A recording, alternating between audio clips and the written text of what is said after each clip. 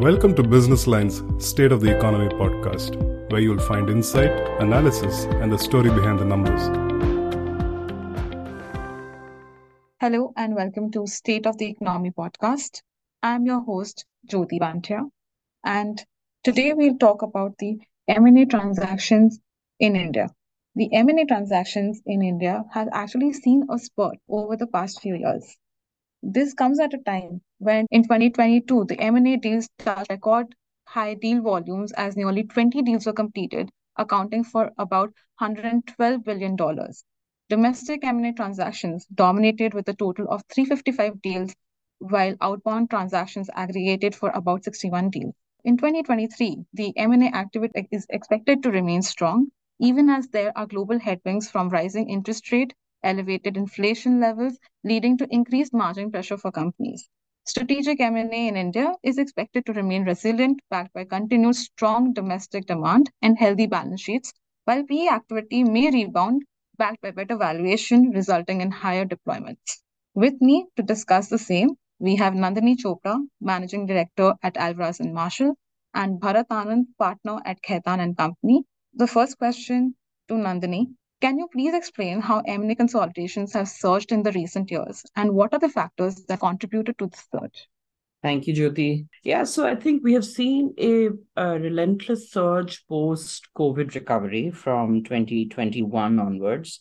And the deals, I will refer to closed deals while I speak and not just announced deals. I think closed deals went from $54 billion to nearly 120 to 143 as we speak in the 9 months in calendar 2023. Of course, caveated by the fact that about 68 of that 143 is the HDFC Bank consolidation, which I think will be just closed in July this year. So, but the reason really is the pent-up dry powder post-COVID from private equity, and that explains the surge in inbound transactions. The IPO markets still haven't bounced back to the 2021 levels. It remains muted, and as a result, a lot of the capital requirements are being put up by private equity. Valuations have also been muted, except, of course, every time the markets surge, we see a kind of a tipping point with valuations becoming so high that, again, peaks kind of pull back, and we keep seeing that cycle over and over again. And largely, I think the China plus one story is playing out and will continue to play out with a lot of FDI investments coming into India. Bharat, if you could please weigh in. No, I completely agree. I think, on the buy side, the M&A decision is really driven by your confidence. And it seems that, India is on the upswing as investors are more confident about whichever sector they operate in, if India being core to that sector, or if they're already in. Several strategics are looking at doubling down on that. So yeah, all in all, M&A activity has done well. Absolutely. But how has the landscape of the mergers and acquisition changed in the recent years? And which industries have had the most active participation in it? And for the second half of the remaining 2023 calendar year, what are the trends that you are noticing at the current moment? Bharat, if you could please go first. Sure. I think the sectors in India that have witnessed significant M&A are clearly healthcare, pharma.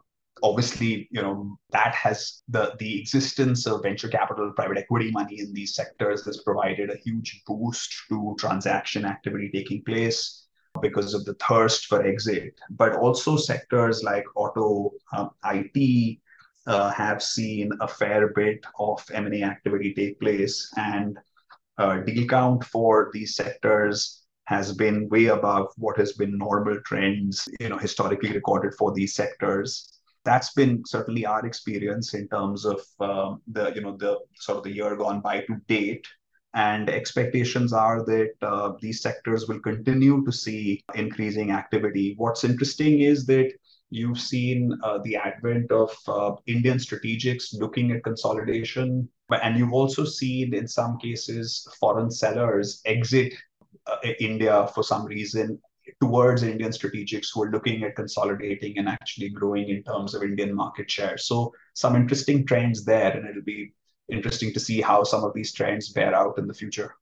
I think I agree with Bharat. I think in terms of the sector themes, healthcare life sciences has been huge. It's value accretive. I think the underlying demographics and the economics of these two sectors, healthcare and life sciences, kind of, don't go away and probably won't go away for a long time. So I think both private equity and strategic investors are well invested. We are, however, seeing some trends where as promoters and founders, entrepreneurs are aging, there is a handover. So you're seeing the entire noise around, let's say, a Cipla, and these will lead to larger transactions. We're seeing, you'll be hearing about, family splits, and these are just advent of time. So you saw the Godrej family split being announced. So I think these kind of will continue to form themes, large themes for domestic M&A. There are some large groups who've been leading consolidations. Earlier, I think till last year, it was largely Adani. They were raising money for their green businesses. They went out and diversified in cement with the Ambuja deal. They continue to consolidate, acquired Sanghi. So I think, of course, there's been a slowdown at Adani, but Reliance, I think if you look at the deal tables, Reliance is right on top with some of the largest transactions. So last year, I think a lot of the 5G spectrum deals kind of led by Jio itself was huge. This year is I think the demerger of the Jio financial services businesses, the serial raises for Reliance Retail. So some of these big groups continue to remain strong and are magnets for large global private equity and sovereign fund investments. So some of these themes we will continue to see. I also see a lot of deal activity in renewables and green energy, and I think this is only going to grow. In addition to healthcare, life sciences, and IT tech, I think renewables is a big place. We saw Renew Power, Maitra, Vada, Tata Renewables, all of them either exchanging cap table shareholders or raising new money. JSW acquiring Maitra. So I think these are, and that's more than $10 billion of transactions in just renewables alone. We saw financial services kind of really get right up on top of the league table for merge, and I'm quoting merger market really, and that's led by the HDFC consolidation, the IDFC Bank consolidation. I think Axis acquiring Citi, and as Bharat said, Citi decided to exit their consumer business. So Axis Bank acquiring the Citi business, Bandhan looking at IDFC, AMC. I think very interesting trends. And we're going to continue seeing some of that tailwinds as we close 2023. And I maybe just weigh in, Jyoti, if I may, on Nandini's comments that, sometimes it gets very attractive to look at the peak of the pinnacle and the largest deal and the billions, just sort of glow in front of one's eyes. But look at, 2000 plus deals, happening in India, that's not a small number. And given where the economy is and the trend of people to say that, look, we're not just simply going to rely on organic growth, but look at inorganic opportunities, just means that, some of that animal spirits that people were speaking of hopefully get unleashed across each tier of economic activity segmentation. So I think good news from that standpoint. Absolutely. How has the startup space taken in M&As and in the recent times? Because, correct me if I'm wrong, because a lot of consolidation is now actually happening in the startup sector, whether it is edtechs or fintechs. They are actually going through a spate of M&As over time. So how have the startup sector really taken in M&As? And of course, in terms of valuation, in terms of deal sizes and everything, of course, and how does it lead to more job creation and economic creation for us? Bharat, if you could please go first. Yeah, sure. Happy to do this. So, I think what happens with a startup, if you think about it, is that there are venture capitalists sitting on the cap table and there are founders who are running the show. What happens is that the venture capitalists ultimately, if the company is just burning cash, can force a company to go into an M&A cycle because they believe it has a better home somewhere else. And that's really a VC-led exit that is taking place in situations where consolidation becomes the need of the hour because the company is not going to be the winner that takes it all in the relevant sector. And these companies have only digital assets or tech assets, or essentially soft assets. They don't have hard assets that can go through an IBC type resolution process where the cash flows are stable and it's a function of more financial mismanagement or imprudence that has led to an insolvency event. And so some of these situations also become tricky to resolve, because if you're trying, unless somebody is willing to just buy you for cash, it becomes difficult to resolve these situations. And the current regulatory framework also is quite challenging. And one has to come up with creative M&A solutions in terms of business transfers and so on and so forth to resolve these. I think we're seeing a fair bit of M&A activity here, which is of the nature of where you're trying to salvage whatever is left in the business, where the startup hasn't really become the winner in its sector, and people are looking at hiving off employees' intellectual property, and then finding a way to deal with the liabilities and wind up. Of course, well-capitalized startups, it's not all doom and gloom. I don't want to sound that way. Well, there are some very well-capitalized startups, and they are extremely hungry for growth and buying technologies, buying incumbents in their sectors, and growing hungrily with all the VC firepower that they have on their cap table. There are issues in terms of structuring these deals, and I'm sure we'll talk about them later in terms of using stock as acquisition currency, but let's discuss that later if we come to it. Nandini, if you could please begin. So I think Bharat's covered the entire startup community and trends, and how they either kind of grow to become that unicorn and the leader, or have to kind of bow out and either do a forced sale to somebody else, absent insolvency. I think he covered that very well. Let me just focus more on the job creation side. I think for those who have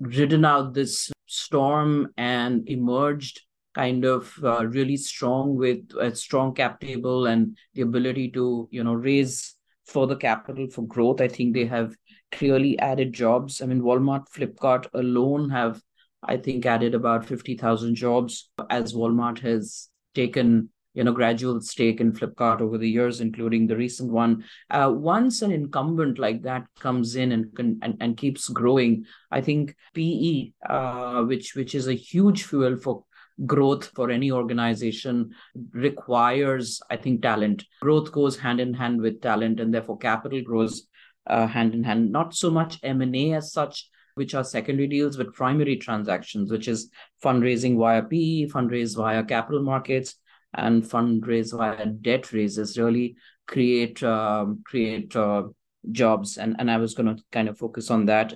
Outside of just the tech sector, I think, again, large M&A mean large investments, future investments by the buyer. So whether it is an Adani in cement or the HDFC Bank merger, I think they have announced 10,000 crores of investment in technology and infrastructure. That is huge amount of job creation. Tata's, after acquiring Air India, have announced an order of nearly 450 new aircrafts.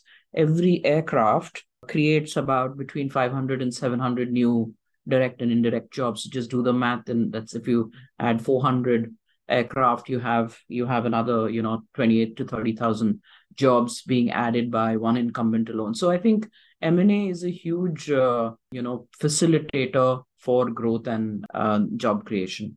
Absolutely. How have regulations and government policies impacted the M&A landscape? Nandini, if you could please go first. Yeah, I think let me stay more on the commercial side and maybe leave Bharat to cover off on regulation, though I could see a couple already kind of really making a change. I think the big one that we are seeing as a banker is government disinvestments and the entire will and desire to push through real privatization after many, many years and 5-year plans of largely, PSU to PSU consolidation. So, if the Air India transaction was about $2.4 billion, which they sold to Tata. Then they sold Neelachal Ispat to Tata Steel. And those were the two large first third-party recent transactions. There is a huge pipeline of disinvestments, which shows the palm and the cabinet's conviction of, not running, assets of which could be run better in the hands of private sector. Current ones which are large are IDBI Bank, Shipping Corporation. We're seeing Nagarnar Steel, which just got demerged from NMDC, the much awaited Concor and Rashtriya Ispat Nigam. So I think some of that is really policy driven.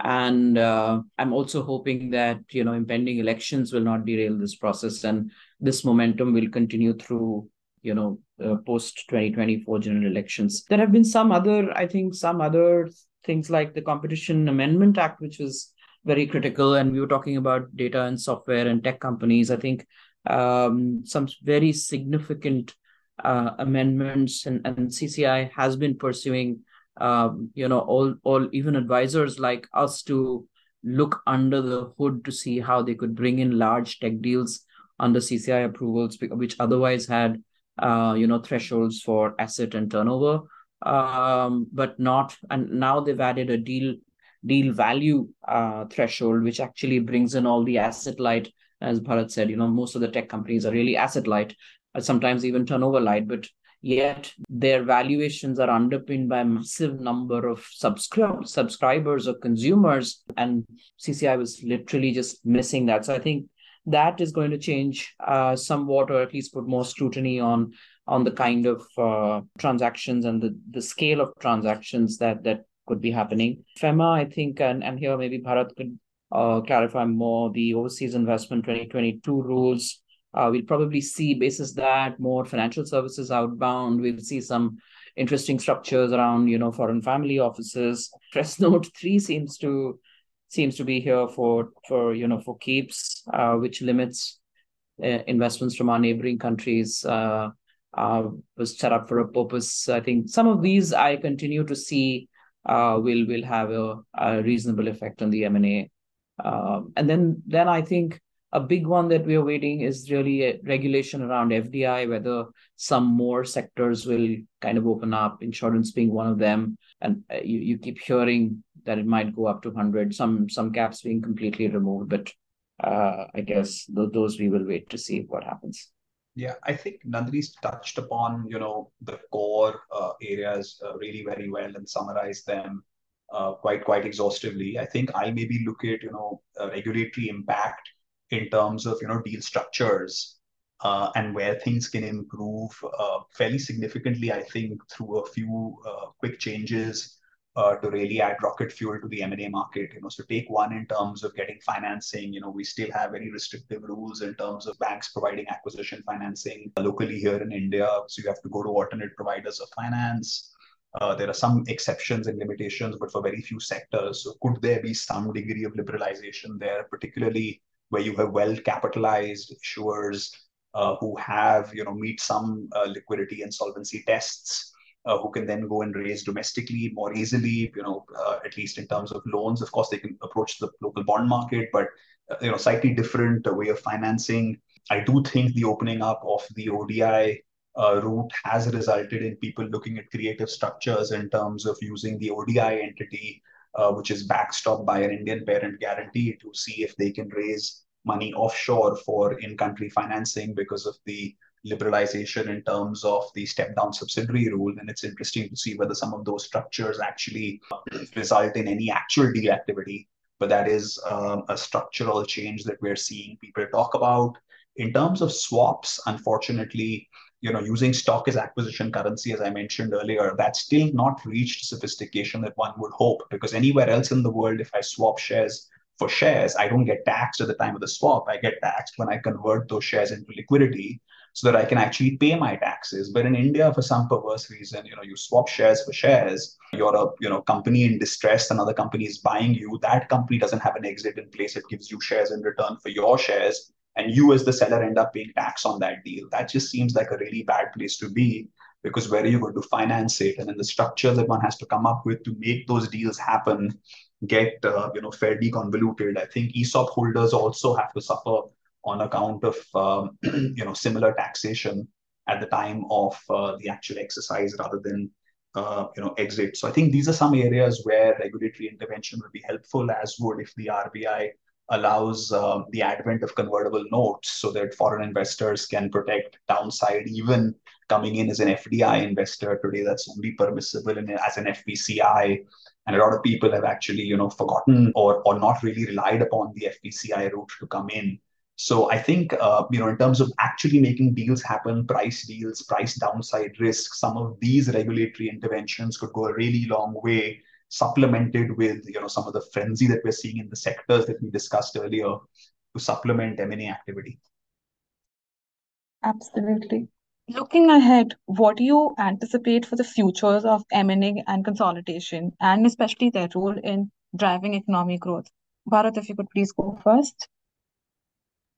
Sure. I think, as an M&A lawyer, I think it's obviously, fairly significant because what it ensures is that, there is value creation, both, sectorally as well as in terms of, encouraging people to innovate, to come up with new technologies, new products, new ideas, new services, and have something to offer for either for an incumbent to go ahead and buy up, or just to take over the market. So I think in whichever market they're playing in. So I think M&A is the fact that you're not just building to hold and to hold in some flat future forever, which doesn't grow, and you have a very dull looking future.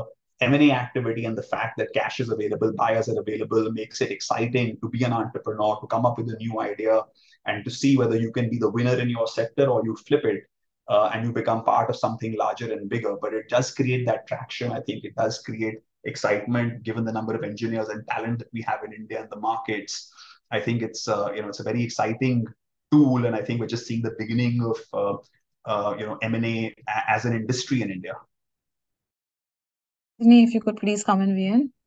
Yeah, so I think great set of points in terms of crystal gazing. I think what I would like to add there is I think I've been a banker for 30 years now, and I see literally different waves, sometimes even in, maybe a decade old pattern. So consolidation was and has been a, consistent theme for some of the larger groups here looking to, do bigger things, consolidate balance sheets, have stronger balance sheets to raise further money, to do acquisitions, new greenfield activity. But at the same time, I think what the stock markets then do is kind of discount you if you're a pooled asset.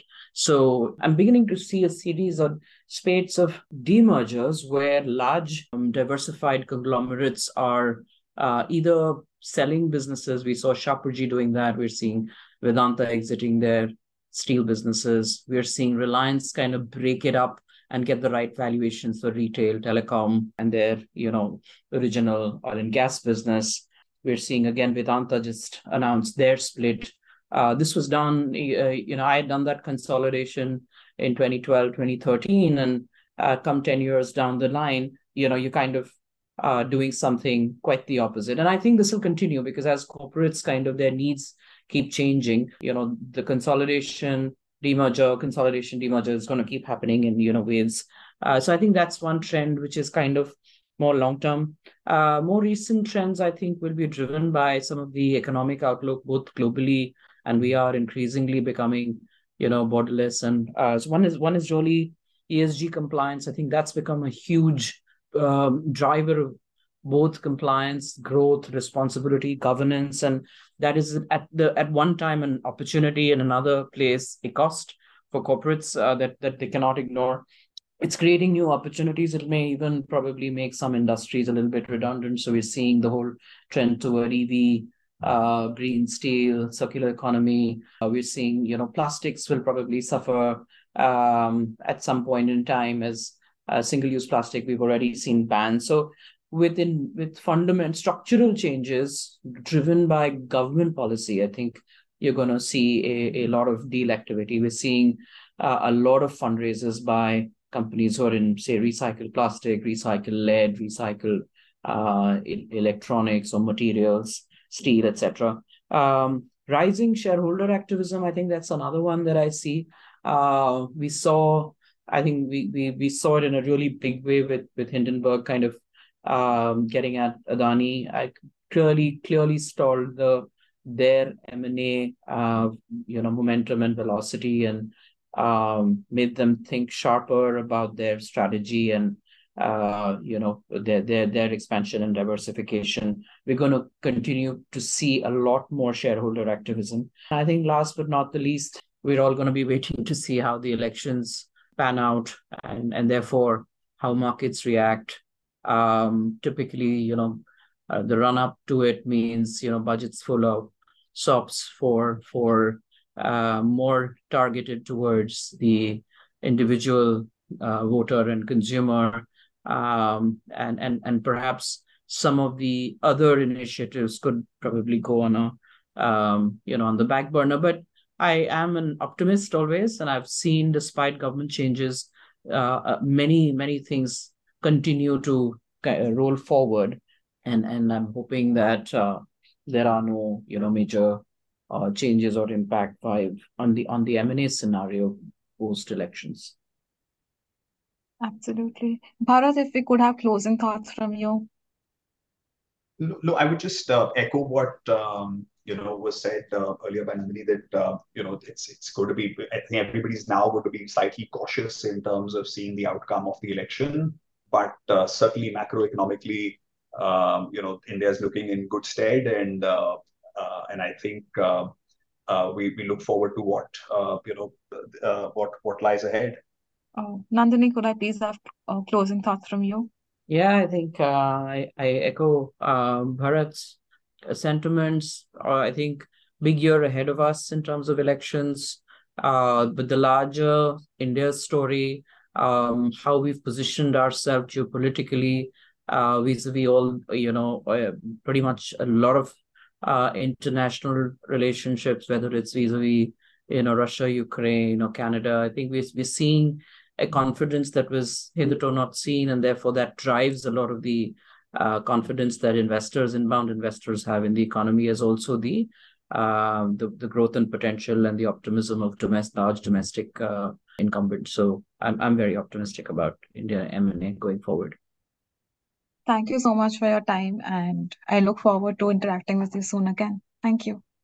Thank you. Thank you so much.